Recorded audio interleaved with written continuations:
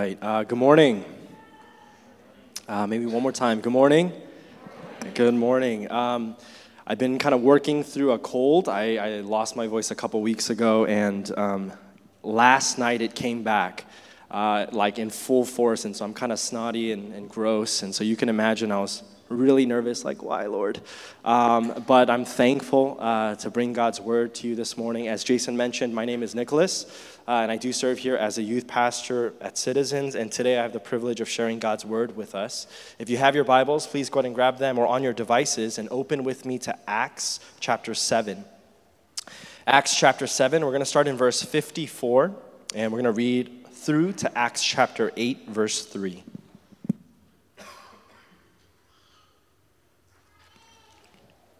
Acts chapter 7, starting in verse 54, all the way to chapter 8, verse 3. And I'll be reading from the NIV, the New International Version. All right, Acts chapter 7, starting in verse 54. Please follow along as I read God's word for us. This is God's word. When the members of the Sanhedrin heard this, they were furious and gnashed their teeth at him. But Stephen, full of the Holy Spirit, looked up to heaven and saw the glory of God, and Jesus standing at the right hand of God. "Look," he said, "I see heaven open and the Son of Man standing at the right hand of God." At this they covered their ears, and yelling at the top of their voices, they all rushed at him, dragging him out of the city, and they began to stone him. Meanwhile, the witnesses laid their coats at the feet of a young man named Saul.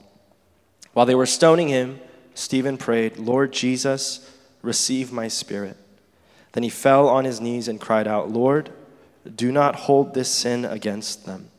When he had said this, he fell asleep. Acts chapter 8, verse 1. And Saul approved of their killing him. And on that day, a great persecution broke out against the church in Jerusalem.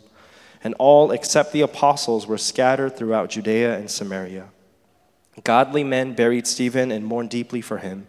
But Saul began to destroy the church. Going from house to house, he dragged off both men and women and put them in prison. Amen. What a passage for my first sermon. Thank you, Jason. I should pray for us. Let me pray.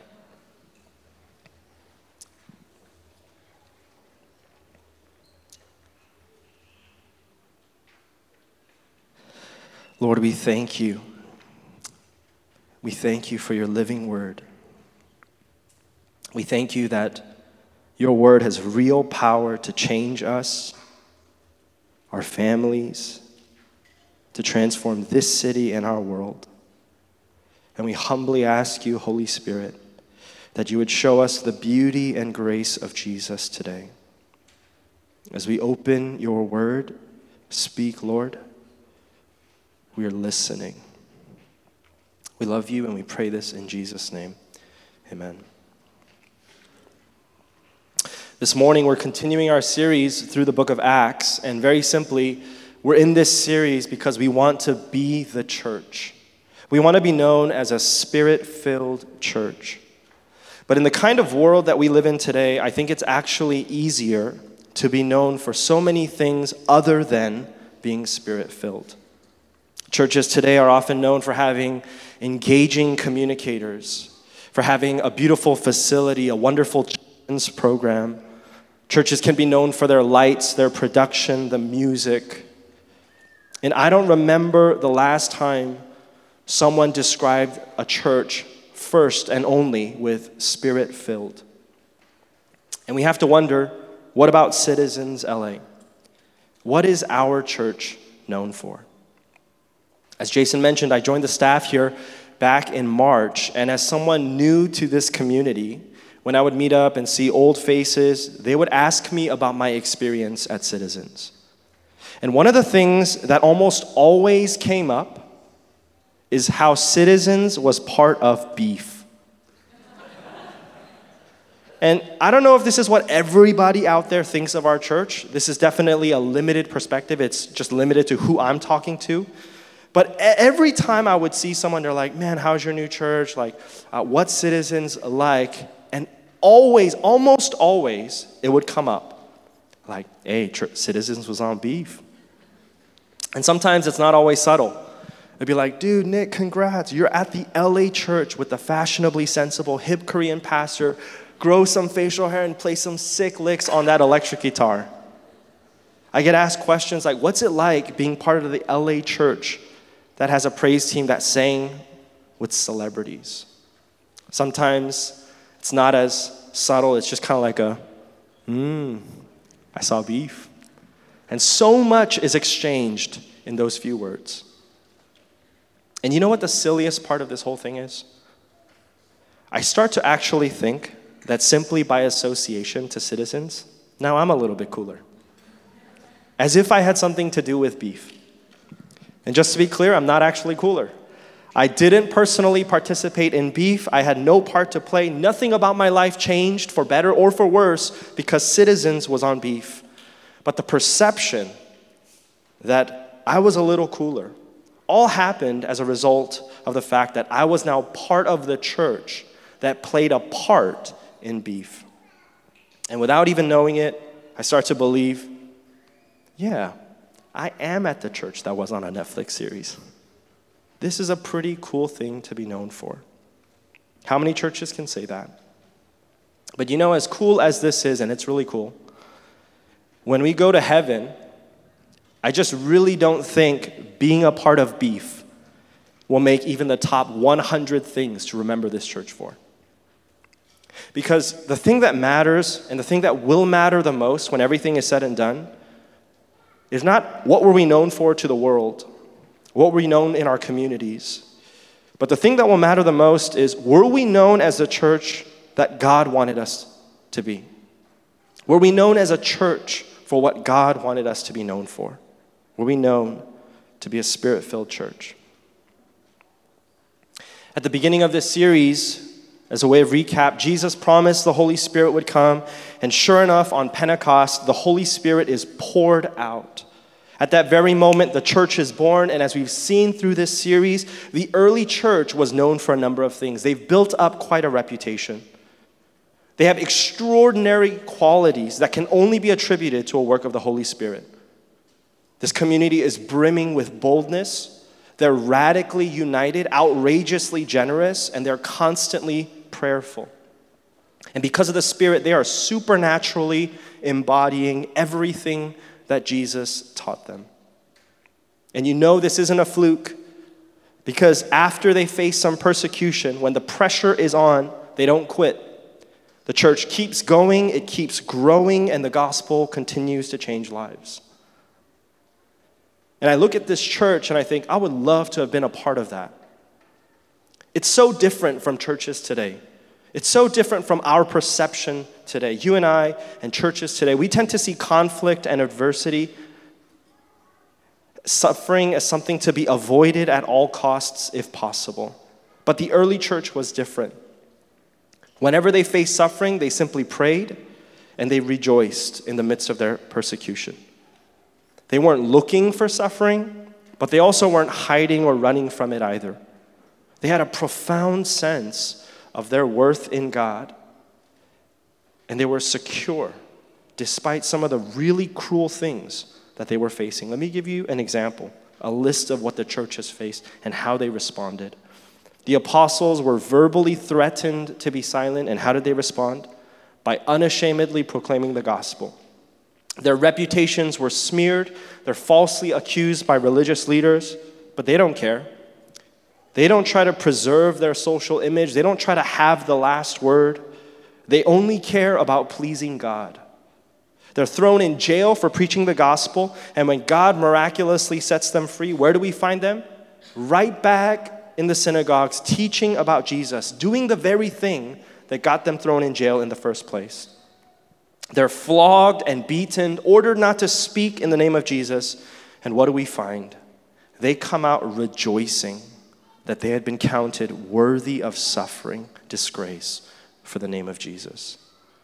This is incredible. I just imagine they got beat up and they're kind of giggling. Like they're bruised and they're hurting and they just kind of wince at each other like,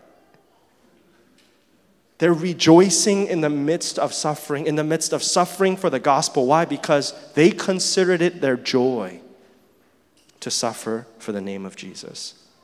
This is an incredibly vibrant, gospel-shaped community. This is what the church looks like when she's Spirit-filled. And one of the Pharisees, someone who's outside of the community, looks at this community and says, if this is of human origin, it's going to fail. But if it's from God, you will not be able to stop these men. You'll only find yourselves fighting God. And that is exactly what's going on. The church is moving, it's growing, the community is unstoppable, and God himself seems to be fighting for them.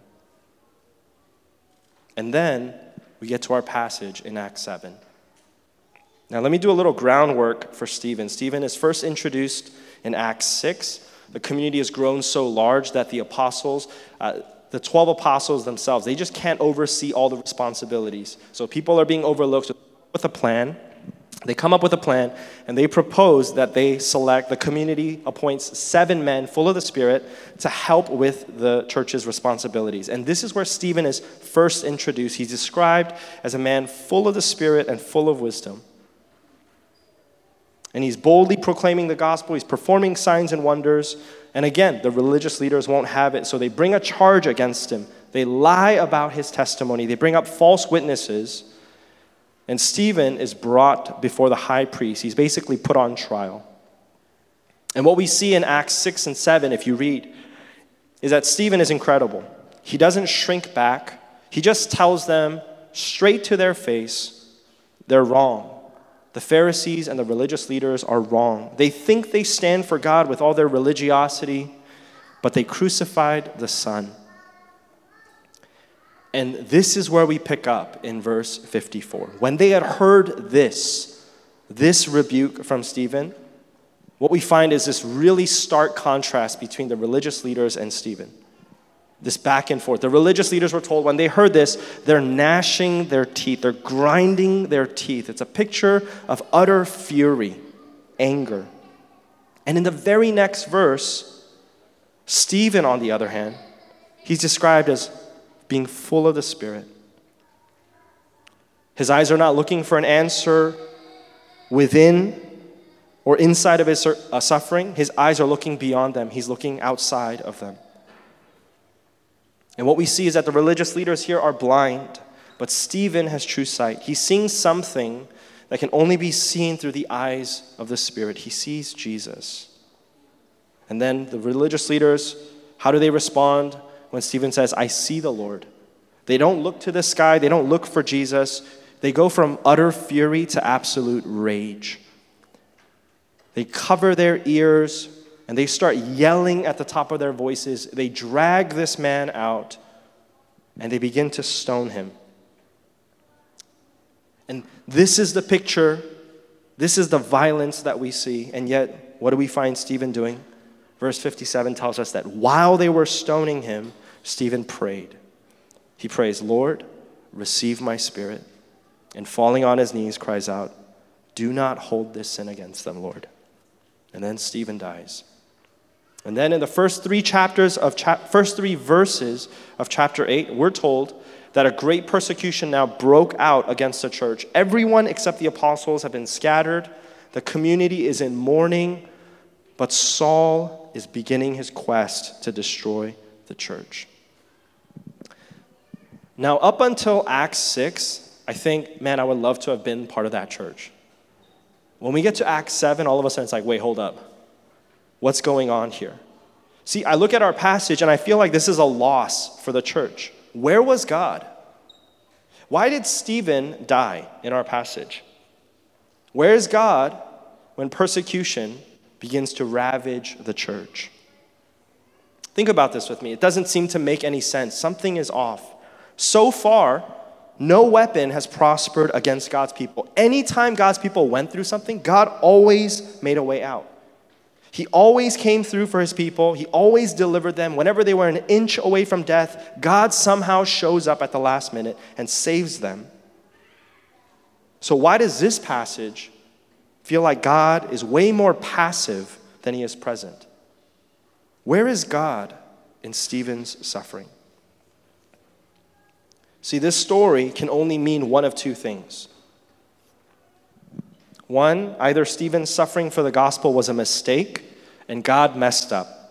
God was having an off day, kind of bad timing, wrong place, wrong time, and oops, like God forgot about this one.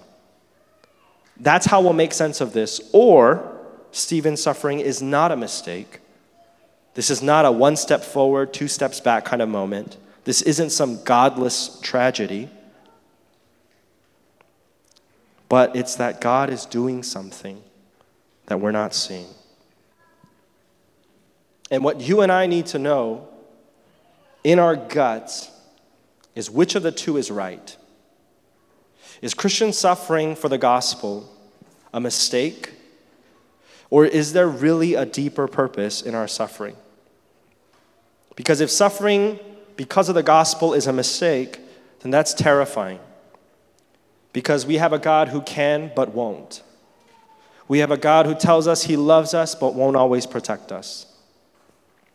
But if suffering because of the gospel is not a mistake, then what this text means for us, if we want to be a spirit-filled church, is this: that suffering is unavoidable for all of us, but Jesus has something for us in our suffering.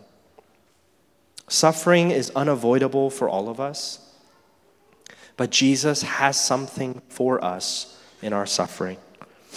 What does the Holy Spirit do for us in our suffering? What does it mean to be full of the Spirit when you're in times like these? Just one point, and I want to tease out two implications. What does the Holy Spirit do in our suffering? He helps us see that Jesus is truly enough. He helps us see what we most desperately need to see. The only description we really get of Stephen in this passage, in this picture of violence and rage and hostility and anger, is that Stephen was a man that was full of the Spirit. And if we're not careful, we can look at this passage and just kind of miss that detail. We just focus on his actions, how he prayed in his suffering, how he forgave even in death. And we can look at a passage like this and just be told and just think to ourselves, that's what we should do. We should just pray without any answers. We should pray even if we don't understand. And we should just forgive. But this passage isn't about how remarkable Stephen is. It's about how powerful the Holy Spirit is. Stephen is full of the Spirit, and what is the result? What does the Spirit do? It directs his vision. It changes his gaze. It takes his eyes off of what's happening and looks to something beyond what is immediate, beyond what can be seen. The Spirit shows him what he most desperately needs to see. I think in a city like this, in a world like this that is so painful, a world that is so full of brokenness, I think what we need is a greater vision of the glory of God. We need a vision of Jesus, a vision that will recapture our hearts, a vision that will inspire our hearts. If you're here and you're thinking, see Jesus, like that sounds like not enough. It'd be nice. I thought this myself, like, seeing Jesus sounds so good, but Lord, like, you could have sent a legion of angels. That would have been really nice. Like, pillar of fire, fire from heaven, ground swallowing up the enemies. Like, you could have done it in so many ways. What do you mean, God, seeing? What do you mean that he saw Jesus? But that's what we need the most. We need to see Jesus, and that's precisely what the Holy Spirit helps us to do in suffering for the gospel. And this isn't easy. This is difficult for us because we're hardwired by our world and by our culture to fend for ourselves, to watch our own backs. Trusting God to be enough is really hard. And I want to submit to you this morning that in God's word, what the Holy Spirit wants to communicate to us is that, no, Jesus is still enough. Seeing Jesus will give us everything we need in this life. Do you know what the most repeated command in Scripture is? It's don't be afraid. the one thing that God says to his people the most all throughout the Bible is don't be afraid. And do you know why God commands us to not be afraid? It comes with a promise. It's because he promises to be with us. The most repeated command from God is not pray harder, it's not fast, it's not attend every religious ceremony and activity, it's not be a small group leader, it's not raise your kids this way, it's don't be afraid because I'm with you. And this one promise took Jesus to the cross. On the night that Jesus was crucified, he cried out, my God, why have you forsaken me?" As he took upon himself the curse of our sins, he experienced the radical separation that sin causes. In Jesus' greatest suffering, he was alone, so that you and I never have to be. See, the Word of God says that those who follow Jesus will endure trouble in this life. Following Jesus doesn't give us a free pass on suffering. We don't get to sidestep and avoid troubles in the world. We can't just pray away our problems. Following Jesus doesn't guarantee our health. It doesn't mean our relationships always work out. It doesn't mean our plans and dreams always come true. In fact, Jesus said it would be harder for those who follow him because if the world hated him, then the world will hate us too. So if you follow Jesus, if suffering isn't a mistake, it's unavoidable, then it means if we follow Jesus, life doesn't automatically get easier. But if you follow Jesus, you get Jesus. And as the Holy Spirit shows us, when we see Jesus, it's not as though God has given us the very least of himself. It's the very best gift that God can give. It's the one thing you and I were made for, the one thing we crave, to be loved unconditionally. To have the promise that no matter what we face in this life, we don't have to go through it alone. And as the Spirit shows Stephen Jesus, there are at least two things that happen inside of him. We not only get the power to endure, but the peace to endure. And we see that forgiving our enemies is really possible. Let me say that again. When the Holy Spirit shows us that Jesus is truly enough, two things happen inside of us supernaturally. We not only get the power to endure suffering, but we have the peace to endure through it. And we see that forgiving our enemies is not just a religious cliche. It's not a good thing to do, but it's actually really possible. Think about this. How could Stephen pray while they were stoning him? I get so distracted in prayer without persecution. How in the world is the brother praying while rocks are like pelting him? I think it's because Stephen was captivated by his vision of Jesus. He was so consumed by what he saw that in that moment, he wasn't just enduring by his willpower, but by the Spirit. He had an unexplainable peace that things would be okay. He had a peace that can enable him to suffer well in the face of death. We need to see Jesus again and again, look upon him again and again, until we're moved from just having power, sheer willpower, to having a peace that comes from knowing him. As a dad of two young kids, one of the things I love about being a dad is how my kids have kind of a unique power over me. It doesn't matter kind of what I face throughout the week, what kind of worries I have, stress I have about, bills I need to pay or emergencies that are happening. My first, she's 3, she's gonna be 4, and poor girl, she broke her foot already. She's healed and jumping around fine, but that's on me. She jumped off the couch, she's like, I can fly, and no, she can't, and she broke her foot. And my mind is kind of swirling out of control. Or I go to work, or I'm at the shop and I'm working and I'm not feeling well, and I'm out at a coffee shop working, I'm not feeling well, and something isn't clicking, and I'm just feeling really stressed and really anxious.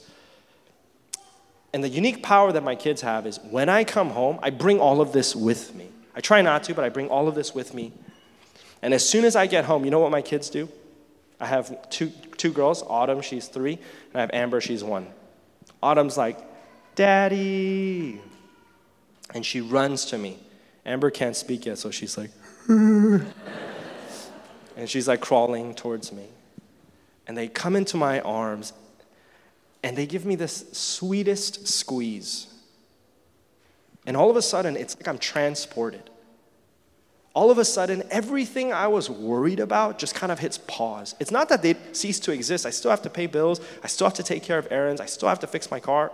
But in that moment, all of a sudden, those things that I thought really mattered find their right place. And I realize as I'm hugging my kids, this matters. This is what really matters. Can I tell you this morning, friends? Can I encourage you this morning? Seeing Jesus is infinitely better than the hug that I receive from my kids. If we can only see Jesus like Stephen saw, you can pray with peace, Psalm 23. You can say to the Lord, you're my shepherd, and I lack nothing. Even though I walk through dark valleys, I won't be afraid because you're with me and you'll comfort me. And somehow, some way, Jesus, my good shepherd, you're going to carry me through this, and I will dwell in the house of the Lord forever. Surely goodness and mercy will follow me. We can sing these songs without cynicism in our hearts, without restraint in our hearts when we see Jesus.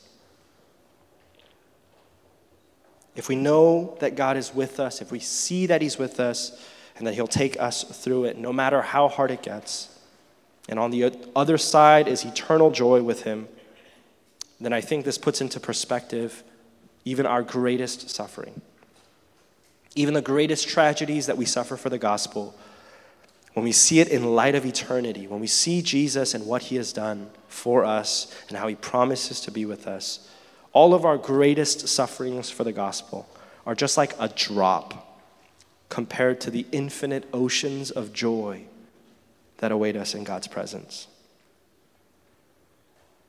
So when we see that Jesus is enough, not only are we moved from just power to endure, but having a peace as we endure. But the second thing that I think happens in us supernaturally is that we begin to believe and we begin to see that Christ-like forgiveness is really possible. Stephen's prayer of forgiveness is incredible, but it's not original. It's not a coincidence that Stephen prays the same 2 prayers that Jesus prayed. What does this mean? I think when Stephen saw the Lord and he's being pelted and stoned for proclaiming the truth of the gospel, I think in that vision of Jesus, he was brought to the cross. He was remembering the sight of his own Savior, who had done nothing wrong and yet was crucified on behalf of sinners. And when Jesus could have done anything on that cross to release himself and to end it once and for all, he prayed, Father, forgive them, for they don't know what they're doing. Lord, receive my spirit. And it's this vision of the cross, it's this vision of who Jesus is for us that enabled Stephen, that enables us to even believe in the possibility that forgiveness is possible. Stephen could forgive because he saw how deeply he was forgiven. Think about this with me. And I know that there are real offenses and real hurts here. But if someone, let's say you owned $1 million. If someone robs you of $1 million, how would you feel? Like you want to end their life. Like you want to get revenge. You'll do anything to get what's yours back because they've wronged you. But what if I told you that at the same time that you were robbed of the $1 million that you own, you inherited $100 trillion. That's 14 zeros. Are you really going to spend your entire life not enjoying the $100 trillion, but holding on to the fact that someone stole $1 million from you? See, this is a poor illustration, but I'm trying to show us that even the things that we value most in this life, if we were to receive an exorbitant amount of it, we would not think twice about releasing that debt. And here's the reality, friends. What God in Jesus Christ forgave in you and me will forever be infinitely greater than anything you and I could forgive someone else of. What God has forgiven in you and me is infinitely greater than anything you and I could forgive someone else of. In other words, when God asks us, when the Spirit prompts us to forgive, it's not because God hasn't already done that for us. As we walk through this series, I believe one of the greatest signs that the Capital C Church is truly Spirit-filled is when we know that Jesus is all we have, and Jesus is actually all we need. We don't need the buildings. It'd be nice, Lord, but we don't need the buildings. We don't need the other things. Not because they're bad, but because the one thing we do need is enough. These last moments of Stephen's life, maybe you can relate to this morning. You're here and you're going through some suffering because of the gospel, because of your faith, because of your conviction. And you're like, where is God in my suffering? I just want to tell you that this story, this suffering that Stephen as the first martyr endured, it's not a tragedy, not in the least. No, it was a triumph for the gospel. This moment when now things go from just mere persecution, some beatings and being thrown into jail to actually life-threatening. This moment is not something that we should shrink back from, but it's an invitation to experience all the more the triumph of the gospel. Stephen did not lose his life that day. And his story, although it's only 2 chapters long, wasn't a waste. It was the opposite. Stephen had won. He won the highest treasure. He fell into the arms of our Savior. He was received by the Lord Jesus. And I pray for those of us who are enduring through these things, that we too, the Holy Spirit, we would ask the Holy Spirit to show us a vision of who Jesus is, and that we too would see that Jesus is truly enough.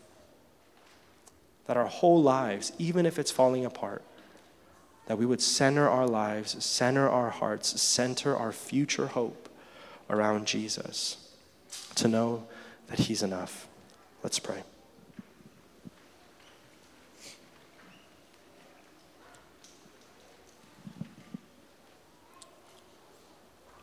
Just want to give you a moment to respond to God's word.